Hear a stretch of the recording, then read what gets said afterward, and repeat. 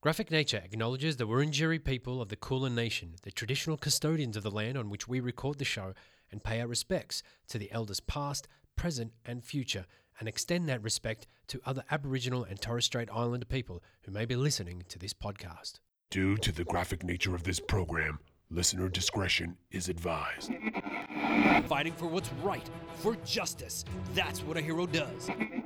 It is my opinion, without any reasonable doubt and without any reservation, that comic books are an important contributing factor in many cases of juvenile delinquency. Comic books are pure evil. Satan himself condemns our children to the fiery depths of hell. How a particular tale can come to life in the mind of a reader is endlessly fascinating to me. We have found that all comic books have a very bad effect on teaching the youngest children the proper reading techniques. This balloon print pattern prevents that. I am not a villain. I am a victim of a society that tortured me.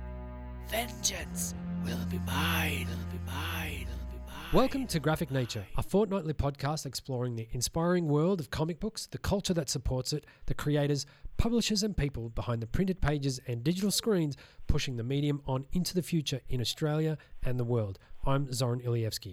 On this episode, we're joined by Owen Heitman, the co-founder and co-director of Paper Cuts Comics Festival from South Australia. Owen, thanks very much for joining us and coming on the show. My pleasure. Thanks for inviting me. Oh, you're very welcome. It was great to meet you here in Melbourne when you guys were down, or when you were down, in fact. And we got into it a little bit, but I want to know more about Paper Cuts Comics Festival in Adelaide in South Australia. Tell us a bit about the festival and how it came to be. Yeah, sure. Well, Paper Cuts Comics Festival was in the middle of September, and this was the first year we ran it. I run it together with my partner, Georgina Chatterton, who's also known as George Rakes Comics. And yeah, so it was a 5-day comics festival celebrating graphic novels and comics from a variety of different angles. I guess you could say that the idea came to me and Gina last year. We were traveling in Europe for a holiday, and we happened to be we did kind of plan to be in Leeds when the Thought Bubble Comics Festival was on. Yep. And that was amazing for us as comic fans, let alone as creators, to be there. That was amazing for us because of the sheer size of it, for one thing, but also because it was a festival completely dedicated to comics.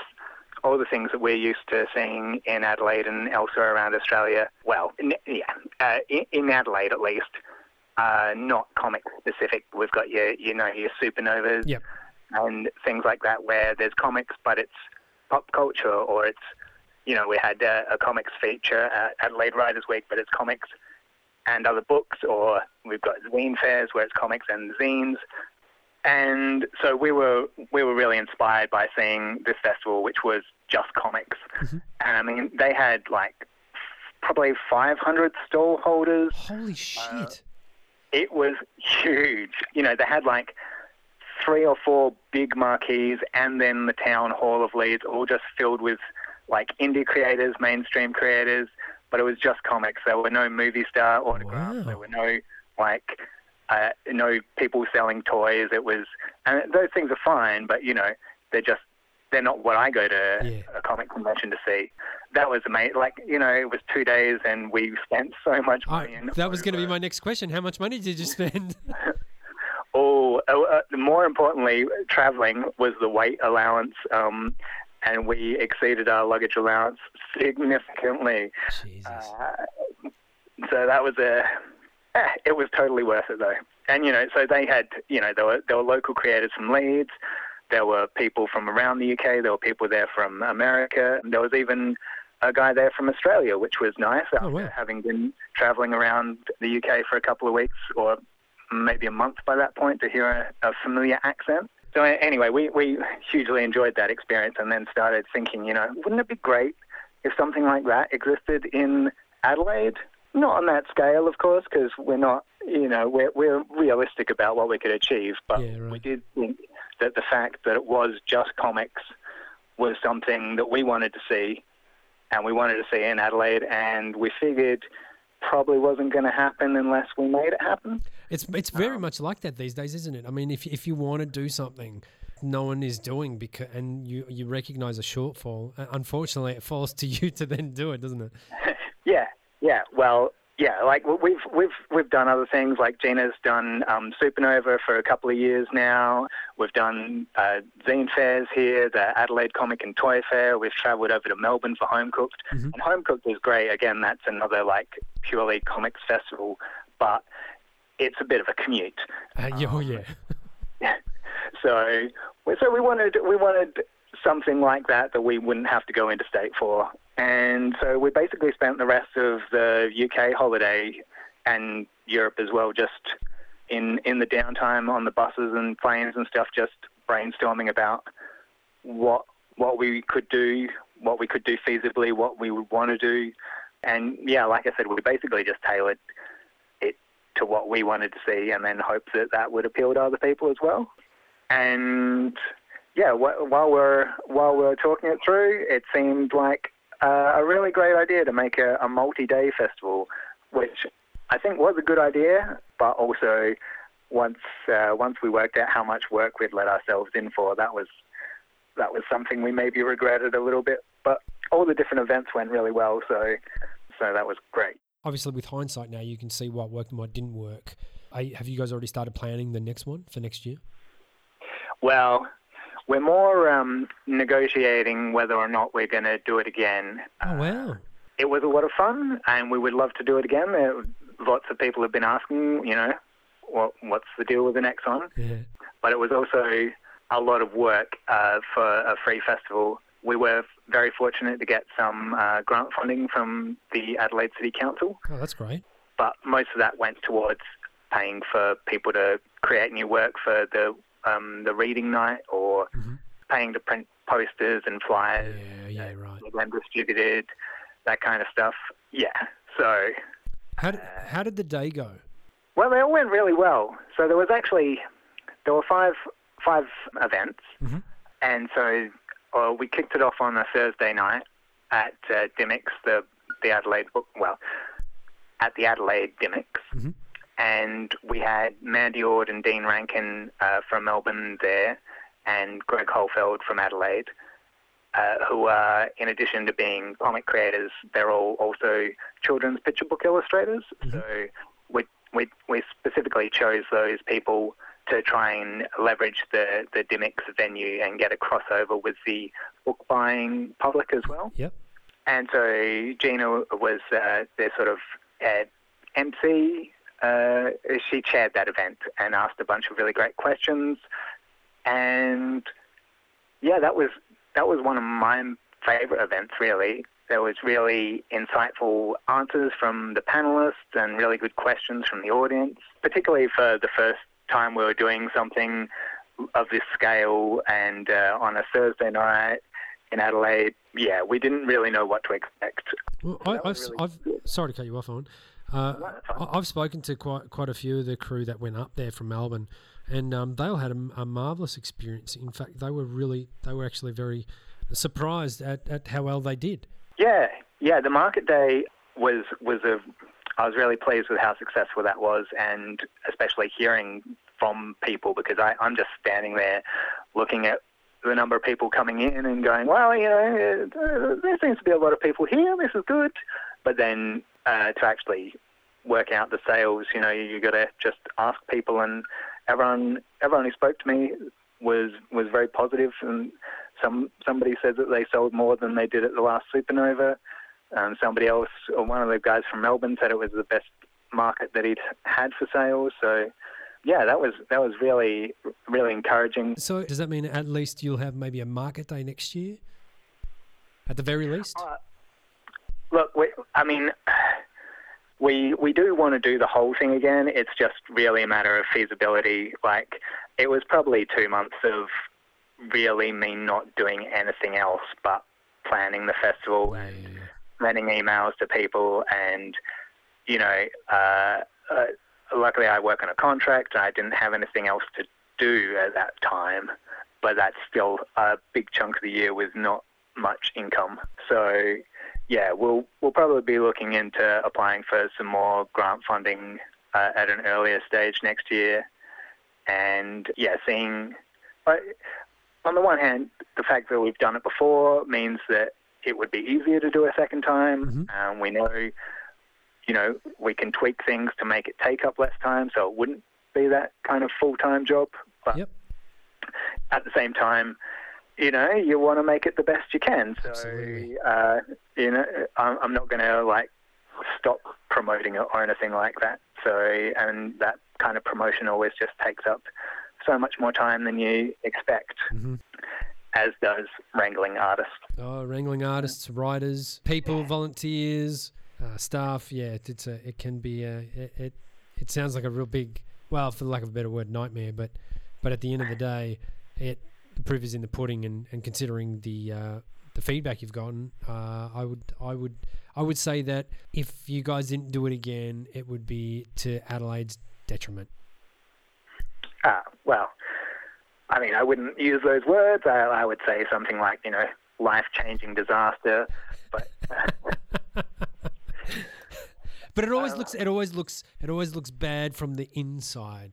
When you see something like that, I'm sure that when the crew are doing the festivals here in Melbourne, they're running ragged. None of them had any sleep, and they're working things out as they go because shit's going wrong. But as a punter, walking through and just looking at all the people that are there, buying comics, all the stall holders, pushing their wares and all the good work that they've done and all the hard work that they've put into their work, into their comics, you don't see all that. And so I think from your perspective, it's easy to kind of go, it's a lot of work. Yeah, absolutely. I 100% agree with you. It is a tremendous amount of work, but the benefit, I suppose, unfortunately for you in your personal life, the benefit is huge for Adelaide as such, and a lot of the creators that are out there, and even the imports from the other states.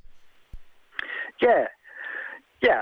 Look, we were really, really proud of what we achieved, and we've both been involved in other things before, like Home Cook, National Young Writers Festival, Emerging Writers Festival, and definitely my takeaway was after organising Paper Cuts was I always try to thank the people who organise those other events that I've been involved in, but it made me want to go back and track down everyone who's ever organised a festival that I've been involved in for the past 10 years. And I said thank you at the time, but really, really thank you so much. Because, it just gave me a whole new perspective on that back end of it, that I knew it was work, but it's not until you do it yourself that you just realise the exact scope and scale of it. Yeah. So that's kind of how Paper Cuts came into fruition, and fingers crossed that it comes back alive next year from the depths that it is now sleeping in. How is your comics trajectory? What's your origin story? Yeah, well, I've been drawing comics for basically as long as I can remember. When I was a little kid, I be at some place with my folks, and they'd be chatting to their friends, and I'd say, can I have some paper and a pen, and I'll just sit down here and draw a little cartoon. The earliest cartoons that I remember are just me making fun of my brother. I just kept doing it. I don't think I was particularly good at it initially, but no one ever is. You just do stuff because you enjoy it, and then you get better at it. And so I was doing the primary school that I grew up in. That area, they had a community newsletter, and I did comics for the community newsletter when I was in primary school, and then I did some more for the newsletter when I was in high school that were fractionally better. And then the first comic I did that probably any significant number of people read was in Dylan Naylor's Darn Dill comics in the show bags. Oh, yeah?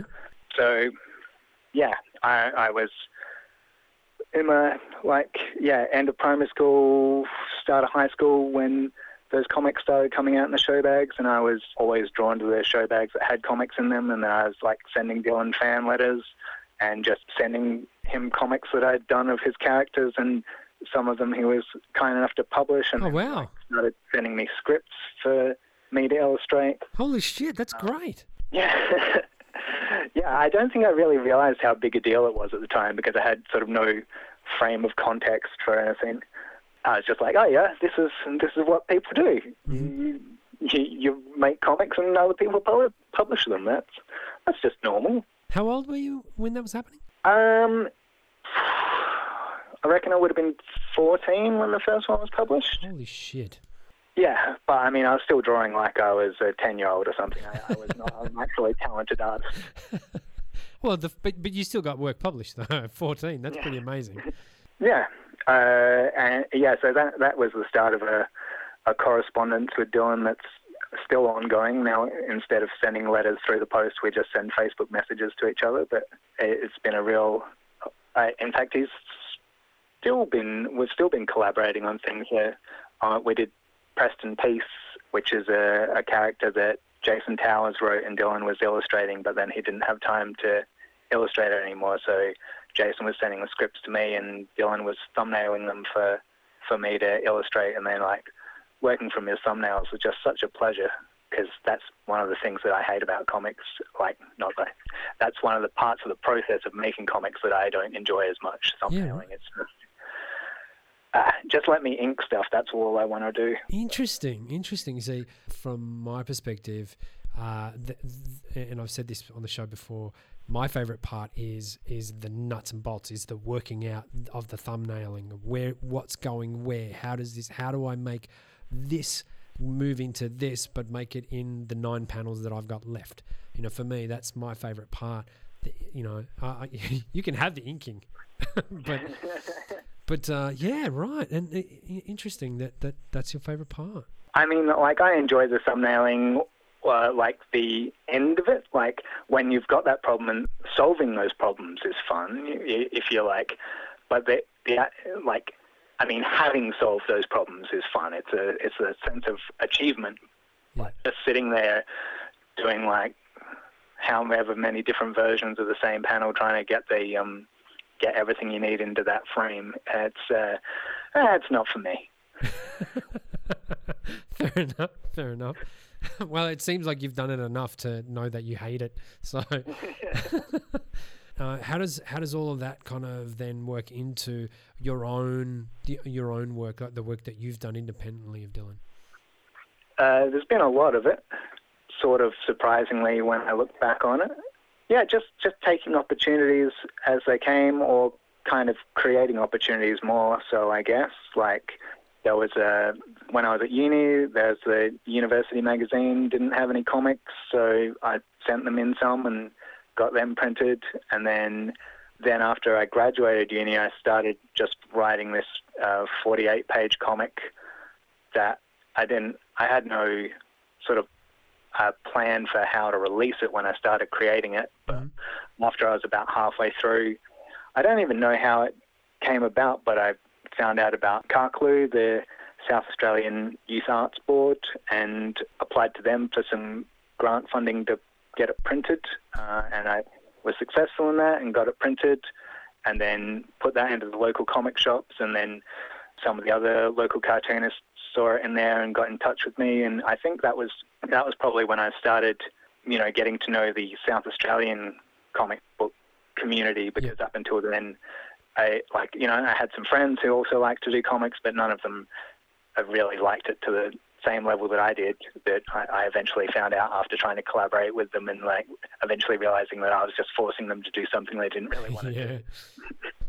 And then became part of that community, and which I'm still part of today, and which has been really exciting, sort of meeting the other people locally who are creating stuff that I really, really enjoy reading or enjoy looking at, depending on whether they're writers or artists or both.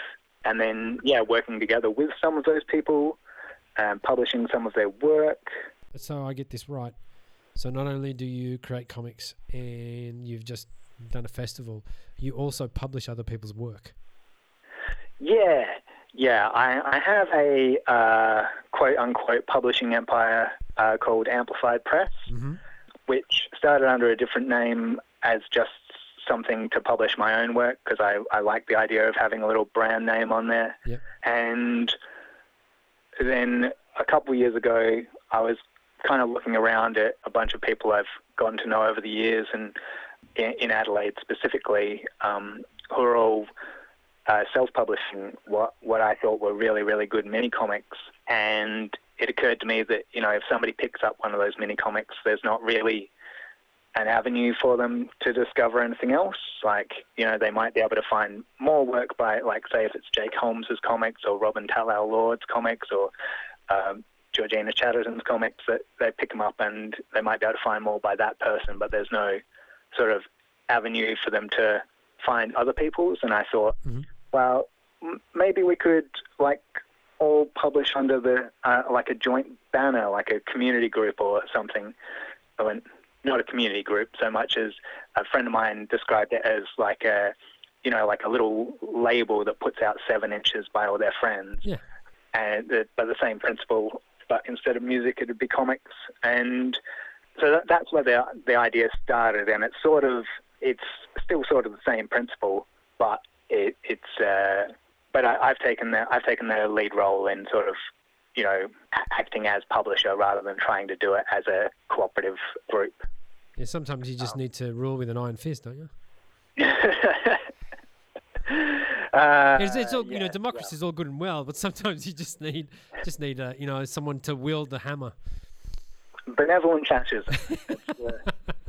And to be honest, until you brought up, I completely forgot that we had already had this conversation about your publishing. And what kind of stuff specifically?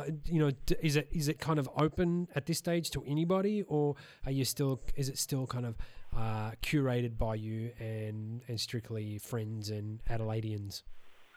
Yeah. Look, I mean, I would really love it to be the kind of success where I could have it open to applications, but really I haven't published anybody who I don't personally know. Yeah. And it's sort of not really financially viable at this stage, but it is going okay. It's not losing money, which is a miracle in itself. And there's no real like genre limitations or anything like that, but it's probably going to, for the foreseeable future, continue to be people based in Adelaide and people who I know and trust and enjoy their work already. Yeah, right. Was it hard to kind of set all that up, or was it relatively easy? No, that's one of the other parts of comics that I really enjoy is getting files ready for print and setting up a PDF, proofreading stuff. Like my day job is a proofreader / copy editor, and there's nothing that bugs me more than seeing a local mini comic that's got typos all through it. I'm like, well, you could have just asked me to read it. Sorry, Owen, I'm not a copy editor or a proofreader, and I hate seeing the wrong words being used in comics, or even to the point where, and in particular, when, let's say, for instance, I'm reading a commercially printed under a commercial banner, like these guys have got money coming out of the wazoo and they print a comic book and there are words missing. The letterer has not lettered the word that needs to be between two other words. It is absolutely... I get someone trying to do their zine and, they've got some comic art in there and they fucked up. That's like, yeah, you know what? I get it. You don't have an editor, blah, blah, blah. But it's, when someone's paid a lot of money to take care of that stuff and they fuck up, that's when I get really angry because I've just paid good money for it. Yeah, there was I'm not going to drop any names, but there was a book through Boombox that, I think that they're a pretty substantial US publisher, and it's a book that I was really looking forward to. And then just on the first page, there were like 2 typos. Really ruined the whole experience for me. It's interesting that things like that can really turn someone off. I mean, obviously in our 2 cases, it's very viable. But I wonder how many people how many it does really affect. I mean, I know depending on who you speak to, some people, really dig the art. Some people really dig that, the writing. And I've kind of over the years have gone from one to the other. And now, like you say, I'm reading, and a spelling mistake or the absence of a word can really take you out of the story. Do you get your work edited, or do you edit your own work, considering that you are professionally a copywriter, proofreader? Yeah, that is a good question, because I do just edit it myself, but proofreading your own work is notoriously one of the most difficult things to do, because your brain knows what's meant to be there, so it ends up seeing that. Yeah. And yes, I have been caught out, and it's incredibly embarrassing when it does happen. Sorry, I shouldn't be laughing. No, I mentioned earlier my friend Jake Holmes, who's also a screen printer of some repute. His work has been acquired by the National Gallery and stuff. Wow. But he also dabbles in comics and has done for 10 years. And I quite frequently rag on him about his terrible spelling. And he was reading through one of my comics and found a typo, and he loved it. But I did not love it. No, and nobody wants typos pointed out after the fact. I mean, it's a bit annoying. Luckily, I had not printed a great many of that one, so all good. Did you get an opportunity to kind of fix it and then reprint it, or? I just don't think I'll ever reprint that one. But it was literally I think it was called Last Minute Comic Zine. It was just a thing I'd knocked together to fill up some space, because something I'd been planning to release at Home Cooked hadn't come back from the printer in time. Yeah, right. So I think there were 10 copies of it. So probably not going to come around, and probably more people listening to it now will know about it than have ever read it.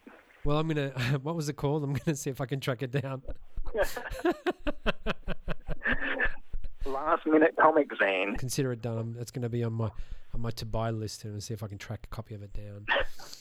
Anyone that's listening to this, if you've got a copy of it, please send it to me, because I want to read it. Amplified Press.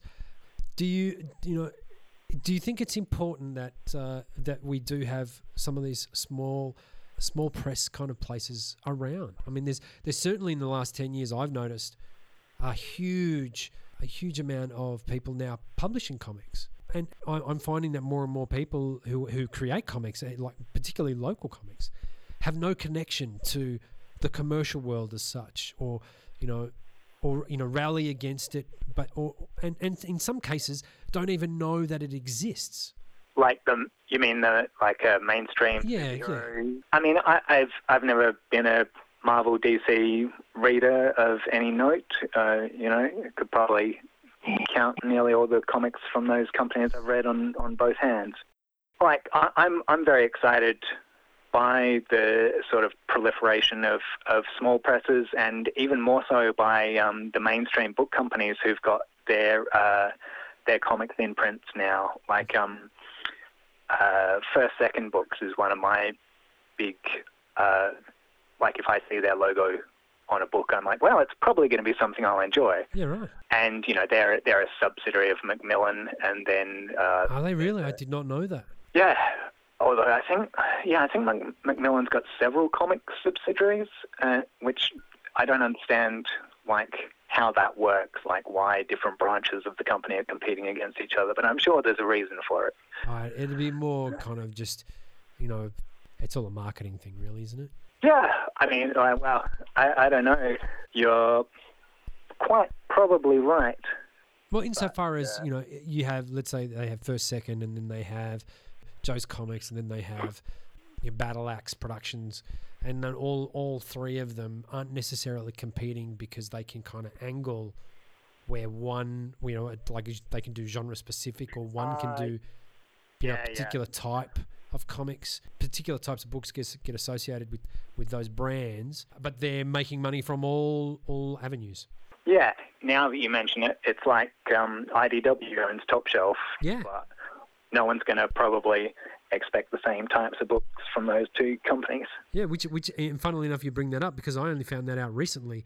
That really blew me away, and I went, because I've been buying Top Shelf stuff for years, and I had no idea that it was a subsidiary of IDW.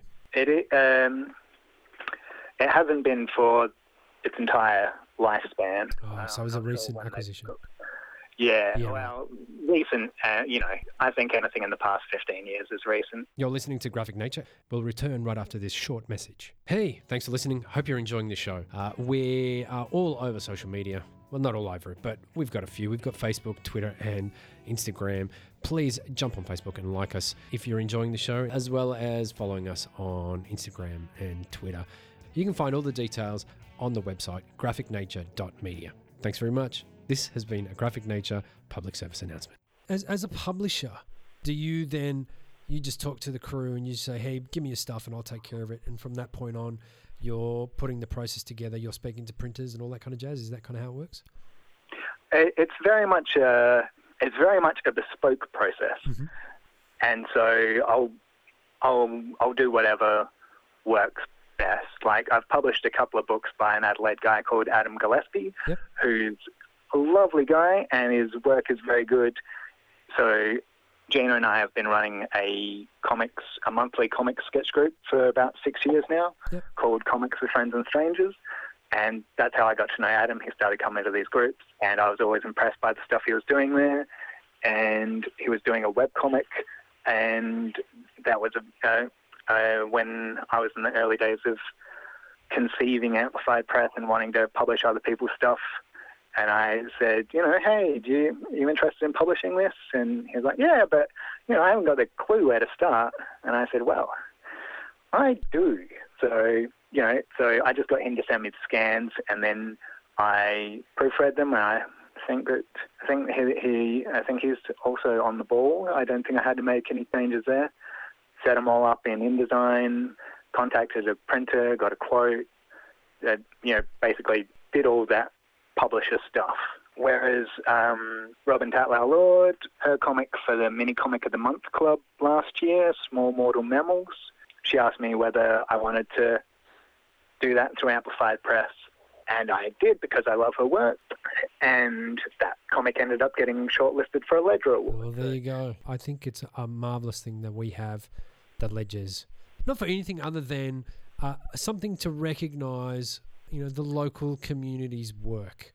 You don't have to be, in my eyes, you don't have to be a platinum, bronze, or you don't have to be a winner. But I think getting shortlisted for something like that, I just think it's a good thing, and it's great that that we have. There is an opportunity for creators locally to be recognised amongst the wider community of comics creators and readers.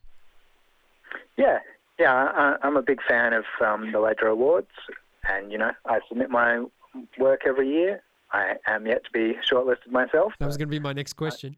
No, Gina has been shortlisted, which was very exciting, and she went to the award ceremony that year as well. So I just heard all about it secondhand. But the point of that story with Robin was that she's so used to printing her own stuff that she just went out and dealt with the printer herself. So it was a completely different kind of operation to the way I'd done it for Adam. And while we're loosely on the subject of Georgina, how much of, let's say, the way she does her work, how much does that influence how you do yours? Do you bounce ideas off each other? How does like two comics creators in the one relationship? How does that work? Yeah, I think it's very good for us and for me to be in a relationship with someone else working in the same creative field. I don't know that it works for everyone.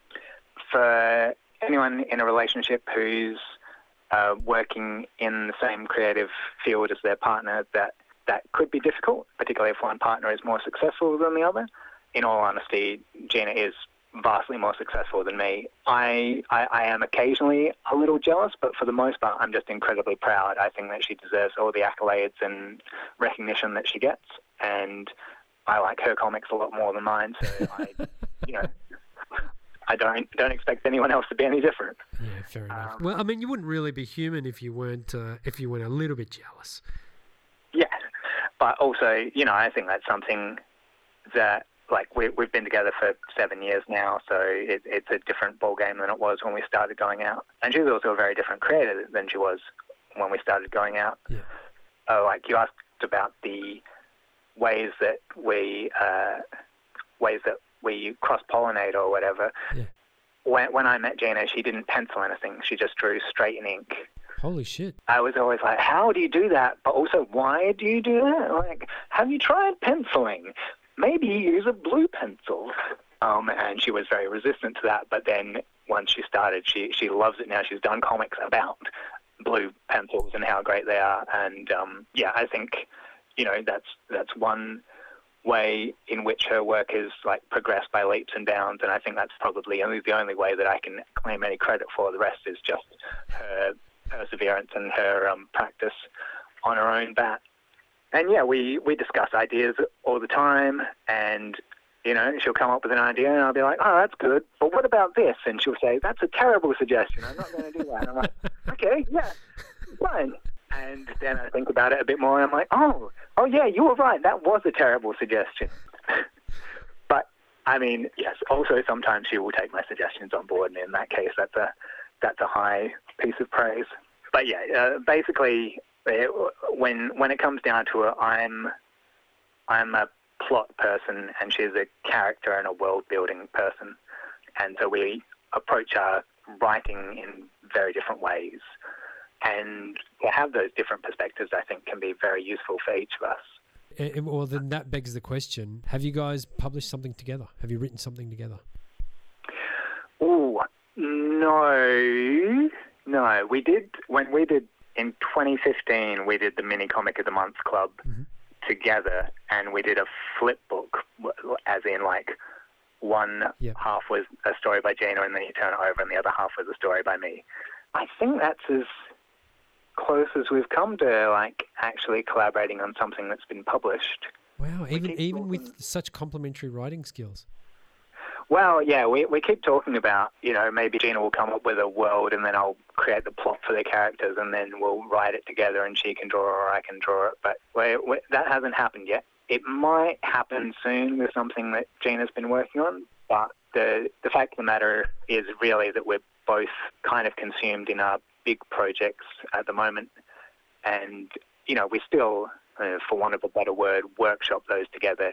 But that's just like talking at the end of a working day about what went wrong at work and then chatting about it rather than like actually collaborating. It's more like just talking through the process, and sometimes that's going to help you lead to a breakthrough, and sometimes it's just a way of venting.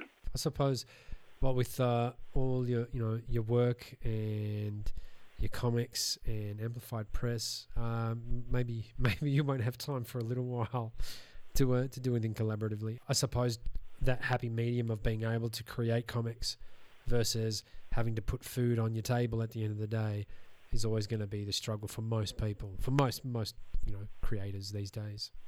Yeah, I mean it's a sad reality. I took a crack at being a full-time cartoonist a bit over 10 years ago.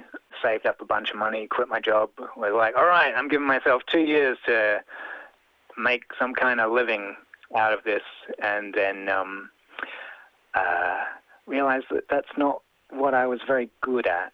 I vastly prefer doing comics as a kind of hobby, because creating comics is a full-time job and then selling them is also a full-time job, and who has time for 2 full-time jobs?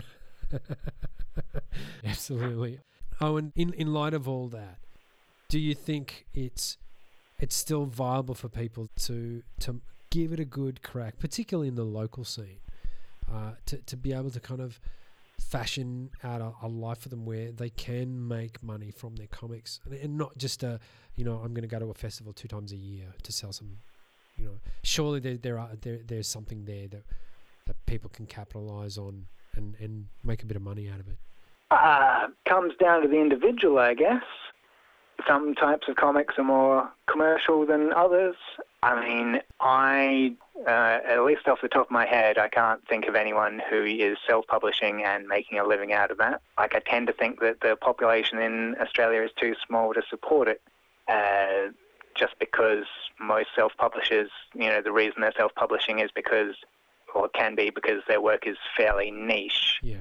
There are definitely people who are self-publishing and supporting themselves through their art, like by doing commercial art jobs or graphic recording, that kind of thing. I don't know anyone supporting themselves just by doing comics solely. But yeah, like there are a lot of professional artists. Like Greg Holfeld in Adelaide is one who he does comic books, he does animation, he does commercial illustration. So he's a full-time artist and creative person, but most of his money comes in from the stuff that he's doing for other people on their intellectual property. What about the perspective of having digital comics or even going by way of places like Comixology or Comics on Demand and websites like that where you'd be able to explore on a global level to make a bit of cash? Or do you think that's also kind of a little trickier to get money out of? Well, look, I definitely wouldn't discourage anyone from trying it. I know what works for me, what I'm capable of. I'm a very slow artist. Trying to make a living out of drawing comics doesn't really appeal to me anymore. Mm-hmm. I'd rather do it on the side, or even if there was a way that I could make a lot of money out of it, I would do it. But for my arts practice, I don't think it's particularly viable. And I'm really the worst person to ask about digital comics because I just hate reading on screen. I retract my question. If I find a webcomic I enjoy, I read about 2 pages and I'm like, okay, where can I buy this in print? And if I can't buy it in print, then I'm like, oh, come on. Maybe I'll keep reading it. I must admit, jokes aside, I'm fairly similar. I find it really hard. I know a lot of people who love it, who love reading digitally, but I think for me, I'm much the same. I have contemplated printing out digital comics so I can read them. But I think that's just not only costly, but it's also pointless, environmentally anyway. The trees will not thank you. Yeah, but I know it's purely for selfish reasons. But I think I'm part of this generation that still needs tactile comic books. I'm still very heavily entrenched in the, you're buying your commercial comics, reading them as carefully as you can, putting them in the bag, sealing it up, sticking it in a box. I'm one of those guys. I'm not too far gone, but at the same time, I treat my books the same way. All the books on the shelf, there are no corners bent. You get a bookmark goes in them. It's the same. I treat my material possessions in that fashion. So when it comes to comics, unfortunately, if someone slings me something digitally, I'll check it out. And let's say for review purposes, I'll read it. But it's really tough. Well, I find anyway. It's almost counterintuitive for me. Yeah, well, my day job involves staring at a screen all day. I don't want to do it when I'm not working. Yeah. I still go on the internet and stuff and Wikipedia, etc. But no, it's not my ideal thing. Let's say you've printed out your latest book, put it under the Ephraim Press stamp. How do you go about getting it out there? Okay, so the actual book that I'm working on at the moment is it's a 300, close to 300-page graphic novel, and I really, really, really want someone else to publish that when it's done. Okay. I would love it to be picked up by a major publisher. I want it to reach a lot of people. I want it to sell to people who I don't personally know. How far into it are you? Second draft. Okay. But yeah. But when it comes to my mini comics, I don't have any particular high aspirations for those. I don't see that anyone's going to want to go, oh, here's a 28-page self-contained A5 story. That's definitely going to set the sales charts alight. Let's print that. I figure that's on me to do that. So that's the kind of stuff that I tend to do through Amplified Press. And once it's printed, I've got a web store which has made some sales, and I put it into local comic book shops and I take it to every event that I think I can, sell stuff at. And sometimes it's quite a while between those kind of events, and then sometimes you get a rush of them all at once, and that's about it, really. Like, it's I said before that, like, prepping files for print is something I really enjoy. Yep. Distribution is not something I really enjoy. I'm better at it now than I used to be, but it's still definitely one of my weaker parts of the whole chain of selling comics. And just to bring it back to what we were talking right before this question, what about releasing or publishing digitally? So for the most recent 2 comics that I published through Amplified Press, I ran a Kickstarter campaign for those. Mm-hmm. That was before Kickstarter got its bad press for union busting, so didn't feel guilty at the time. Yeah. And so one of those was a book by me called The Inheritance, and one was by Adam Gillespie, and it was the unauthorized biography of Bergertsen, which is way too long a title to say more than once. Yeah. I was going to ask you to say it again, but that's all right. And so as a Kickstarter, some of the reward levels involved having a digital PDF copy, which was my first foray into sort of distributing digitally, other than some webcomics that I've done, but that wasn't, they weren't paid webcomics, whereas with Kickstarter, people are paying you for the product. And to sort of tie it back to your earlier question, there were some clear advantages in that it was more likely that people internationally were going to buy the PDF from someone that they'd never heard of. They just spring a couple of dollars on it because they don't have to pay the exorbitant postage. And it's fine for me because I don't have to pay postage. I don't have to pay to get it printed. Mm-hmm. I can see that appeal, particularly if you're trying to reach a global audience.